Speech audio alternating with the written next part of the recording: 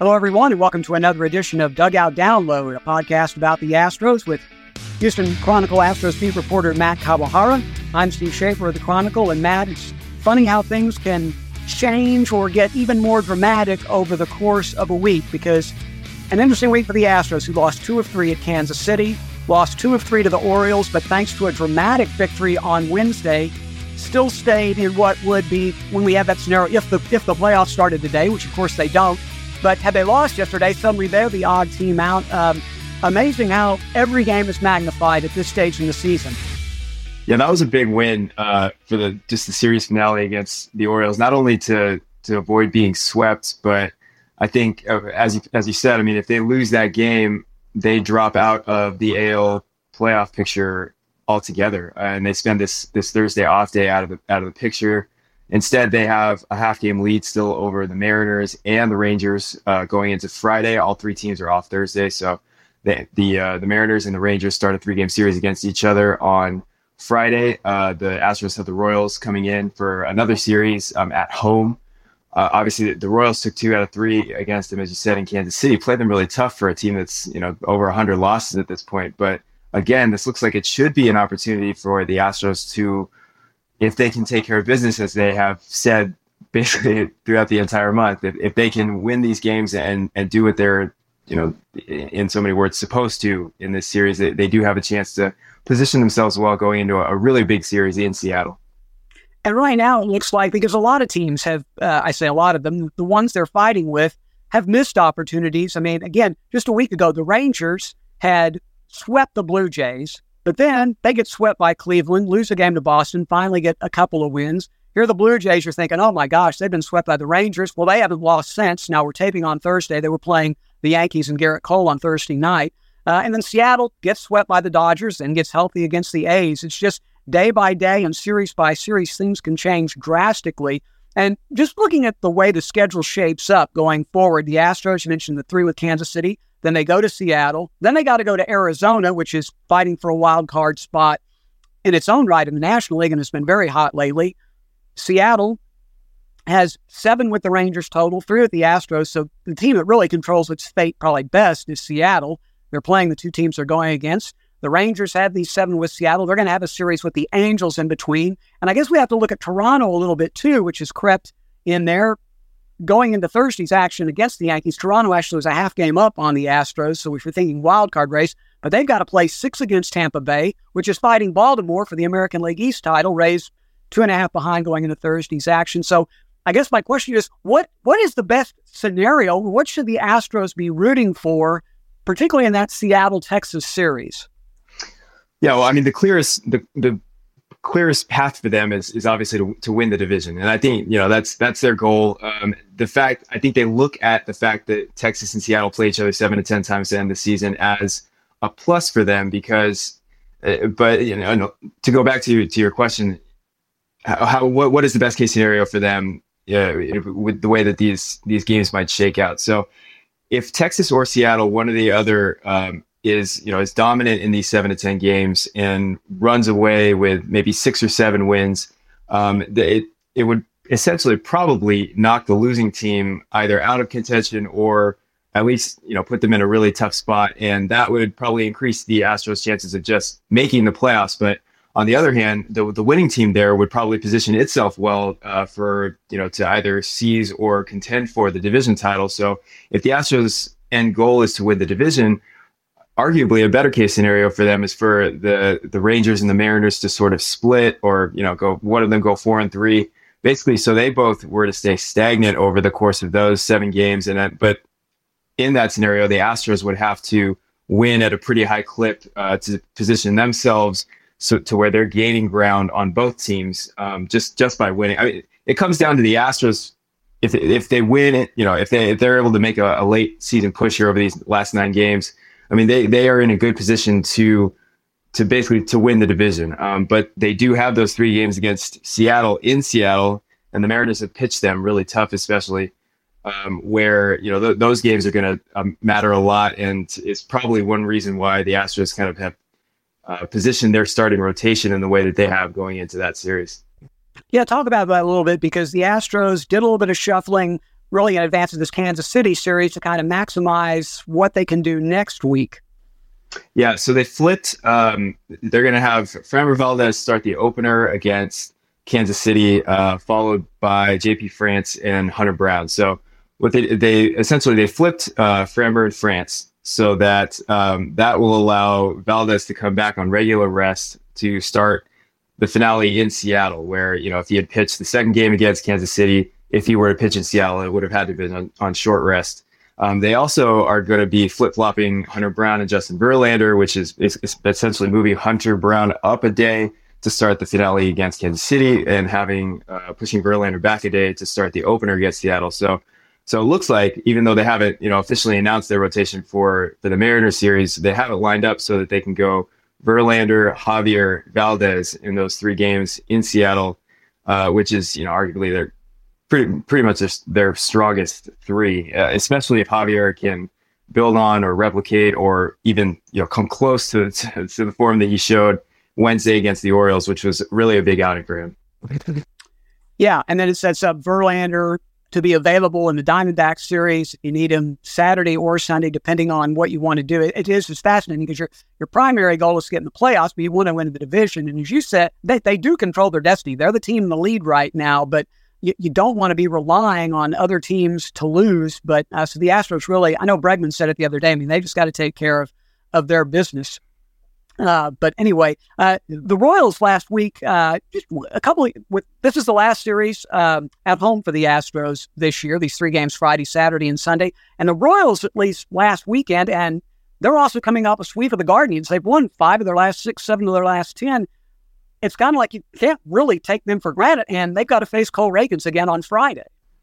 Yeah, Reagans is tough, as they saw in Kansas City. And they have had their struggles at home against, at home offensively overall, but, there's this question of how much, because they made that change. So before this last home series, they made that quote unquote adjustment to their batter's eye in center field, where they kind of extended the green paint to the right of the batter's eye. They covered up what used to be some sort of red. I forget what the actual name of it, but it was basically the Budweiser ads out there in center field. So half of that is now painted green, which makes it better blend into that sort of big center field leafy ivy wall out there.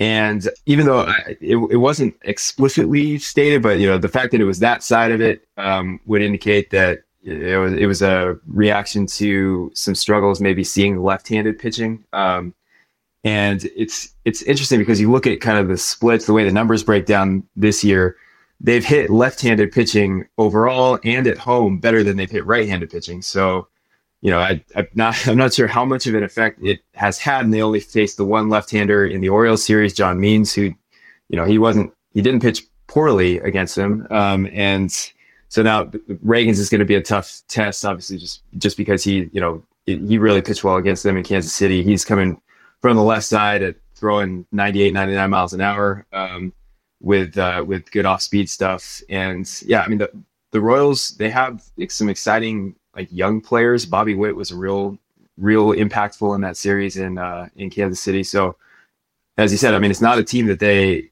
can take lightly, just overall, but especially coming off that series that they lost 2 or 3 there. So, and I think, just figuring out, I don't know what there is to figure out necessarily about the way that they played at home, but just maybe finishing the regular season with a series win at home would be important for them, given that, there's supposed to be home field advantage in the playoffs, but so far this year, home field has not been much of an advantage for them. So if they can finish the regular season home schedule, at least with a series win, or at least playing well in the series, and then maybe that, gives a little bit of a mental boost going into the postseason. Yeah, this series will actually determine whether they have a winning record at home or not this year, because they're 39-39 going in. So they're either going to be, they can take to a 3-41-40, they can sweep 42-39. One other guy for the Royals to watch out for that was a little bit beneath my radar before last week's series, Nelson Velasquez, who was acquired from the Cubs in a trade deadline deal, has hit 12 home runs in his first 31 games in which he's had an at-bat for the Royals. That's a club record. Ryan O'Hearn hit 10 in his first 31 games to the bat. So talk about a guy who's come out of nowhere. So just someone for folks to look out for this weekend. Perhaps the Astros to be careful in regard to pitching. I wanted to ask you about the catching situation. with the Astros because I was looking at some numbers, and there's a lot of discussion in fan forums and such about Martin Maldonado versus Yainer Diaz, who should be playing. And it's interesting that as we go into this last homestand of the year, their number of at-bats are separated by one. Diaz actually has one more at-bat for the year, 342. Maldonado has 341. And that's because Diaz has had a lot of time at DH. And it seems like right now Dusty is, as we get toward this stretch run of the season and probably the playoffs, is going to do what he can to keep Diaz's bat in the lineup. But like comparing some of these numbers, so roughly same number of at-bats. Maldonado's slash line, 191, 260, 346, 606 OPS. Diaz, 287, 311, 553, 864. Maldonado, 14 home runs, 34 RBIs. Diaz, 23 home runs, 59 RBIs. Maldonado, 11 doubles. Diaz, twice as many. It's just interesting to me that Diaz obviously has the better bat. Dusty seems to be wanting to, he praises Maldonado's work with the pitchers, his preparation. But we were talking last week, and you told me that even defensively, Diaz's numbers kind of are better than Maldonado's. I mean, there have been some. I mean, there are some metrics that show maybe pitch framing wise, and when you look at some of the stolen base numbers, it hasn't been Maldonado's strongest defensive season from that standpoint. But I think a lot of the base running, base stealing numbers against the Astros comes down to their. It's really, I mean, the responsibility, at least from Dusty, and you look at some other numbers, really is more reflective of the pitchers and the pitching timing to the plate and the amount of time that the catchers have had to throw down to second base on potential, throwing out opportunities. I mean, to go back to sort of the original premise here, I don't think there's a question that Diaz is the more productive offensive player of the two. There's also not a question that that's not why they have Maldonado. I mean, that he's not expected to be an offensive force for them. He's there because of the way that he handles the pitching staff, and he has the trust and the confidence and the feel for the pitching staff, especially the starting rotation, several members of the starting rotation, and that's the crux of why he draws the majority of the starts and at catcher, and I don't think that's going to change. I mean, I think he has caught every one of Framber Valdez's starts this year, and I'm sure that will extend through the playoffs. He catches Justin Verlander. He's caught the majority of Christian Javier's starts.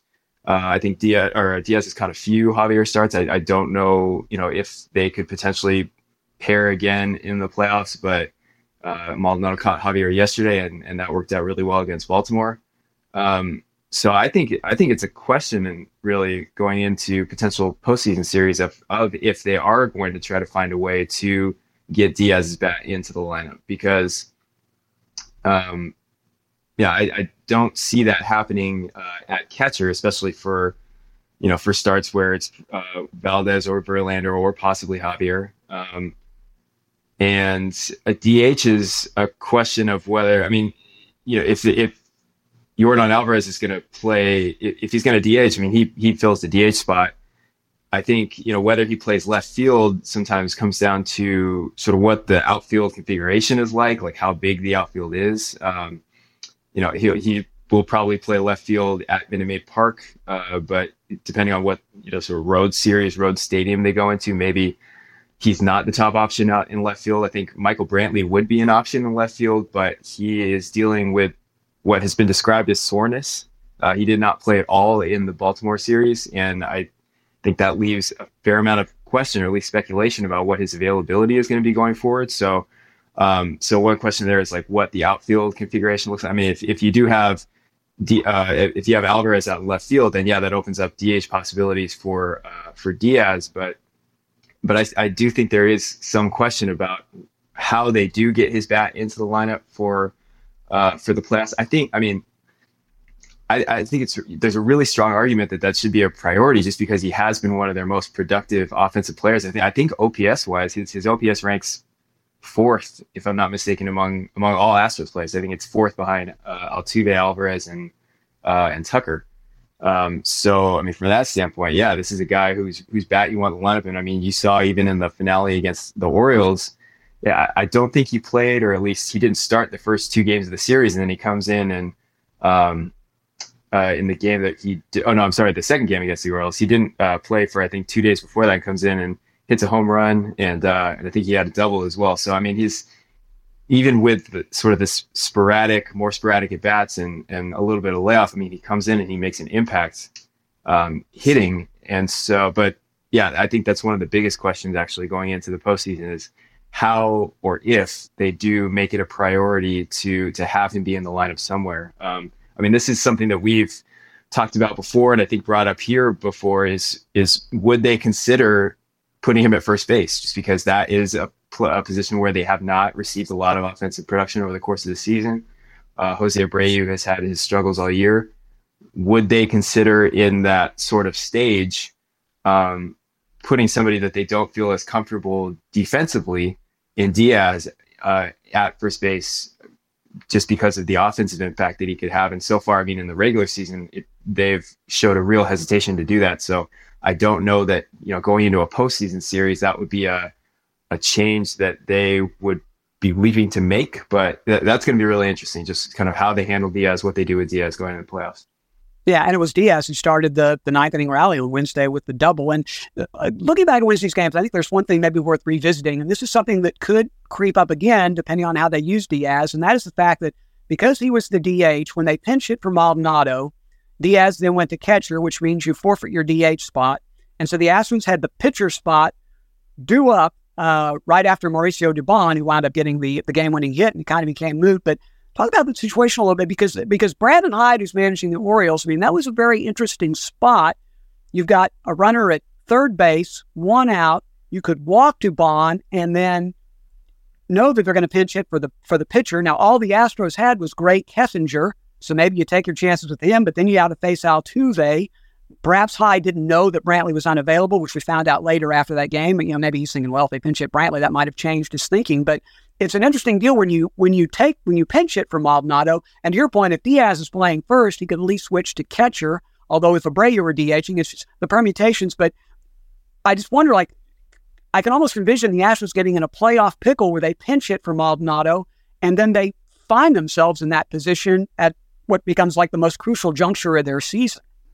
Yeah, that is a question if Diaz is starting at DH, and that was an interesting spot on Wednesday. I think in the moment with Kessinger in the on deck circle there. Yeah, the question is, do you pitch to Dubon? I don't know. I did not hear Brandon Hyde's post game press conference about whether he explained or whether he said if he knew that Brantley was down. It wasn't until after the game that Dusty Baker said that Brantley was essentially unavailable, and he was really he and Kessinger were the only two position players left on the bench. So it was Kessinger or nobody. So you walk Dubon there, you face Kessinger with first and third and one out, but then Jose Altuve is due up next. So you run in the possibility there of if you walk Dubon, you retire Kessinger, but he doesn't hit into a double play, then you still have to face Altuve with a runner on third and two outs. Obviously, a fly ball there doesn't score him, but Altuve gets a hit, hits a single, then game's over anyway. So they decided to roll the dice and face Dubon. Dubon delivered the first pitch single, really big win for them. And yeah, I do think, to go back to the earlier point about Brantley, I think they need to figure out, or I don't know what the sort of prognosis is. There hasn't really been a clear explanation of what the issue is other than just general soreness. Brantley's been around, he's been in the dugout, in the clubhouse. But so far, they didn't use him at all in the Orioles series, and the explanation that he wasn't even available for a pinch hit scenario is sort of eye-opening there. So maybe after the off day, he comes back and he is available again. But given that he is coming back from the extended layoff and the shoulder surgery and the fact that he had a setback earlier in the year where he tried to sort of ramp up in the minor league rehab assignment and wasn't really able to go. You just have to keep an eye on that going forward. Again, maybe they come in on Friday and he's in the lineup and they do feel like they can, get back to playing him every other day or at least once a series, or at least have him available in pinch hit scenarios. But that was definitely something notable that came out after the game yesterday. Yeah, the rally situation is definitely going to be something to look at over these next 10 days as the playoffs approach. 10 days left in the season, and it's interesting. In Houston, we've really become accustomed to games not really meaning that much in September. The Astros have won the West since 2017 going on, except for the pandemic year, and they've run away with the division. And this year, it's a tight 3-team race, and then you got the Blue Jays. It's somebody's the odd team out, and it's going to be a fascinating 10 days as we go down this stretch run. Reminding the Astros will finish their home schedule this weekend against the Royals, and then they go to Seattle, and then we'll close the season at Arizona. Matt will be there for all those games. You can certainly follow the Astros within the pages of Houston Chronicle and at HoustonChronicle.com. We thank you for listening to this edition of Dugout Download, and we also acknowledge as always Pirate Audio for their production expertise. Thanks for listening, and we'll talk to you next week.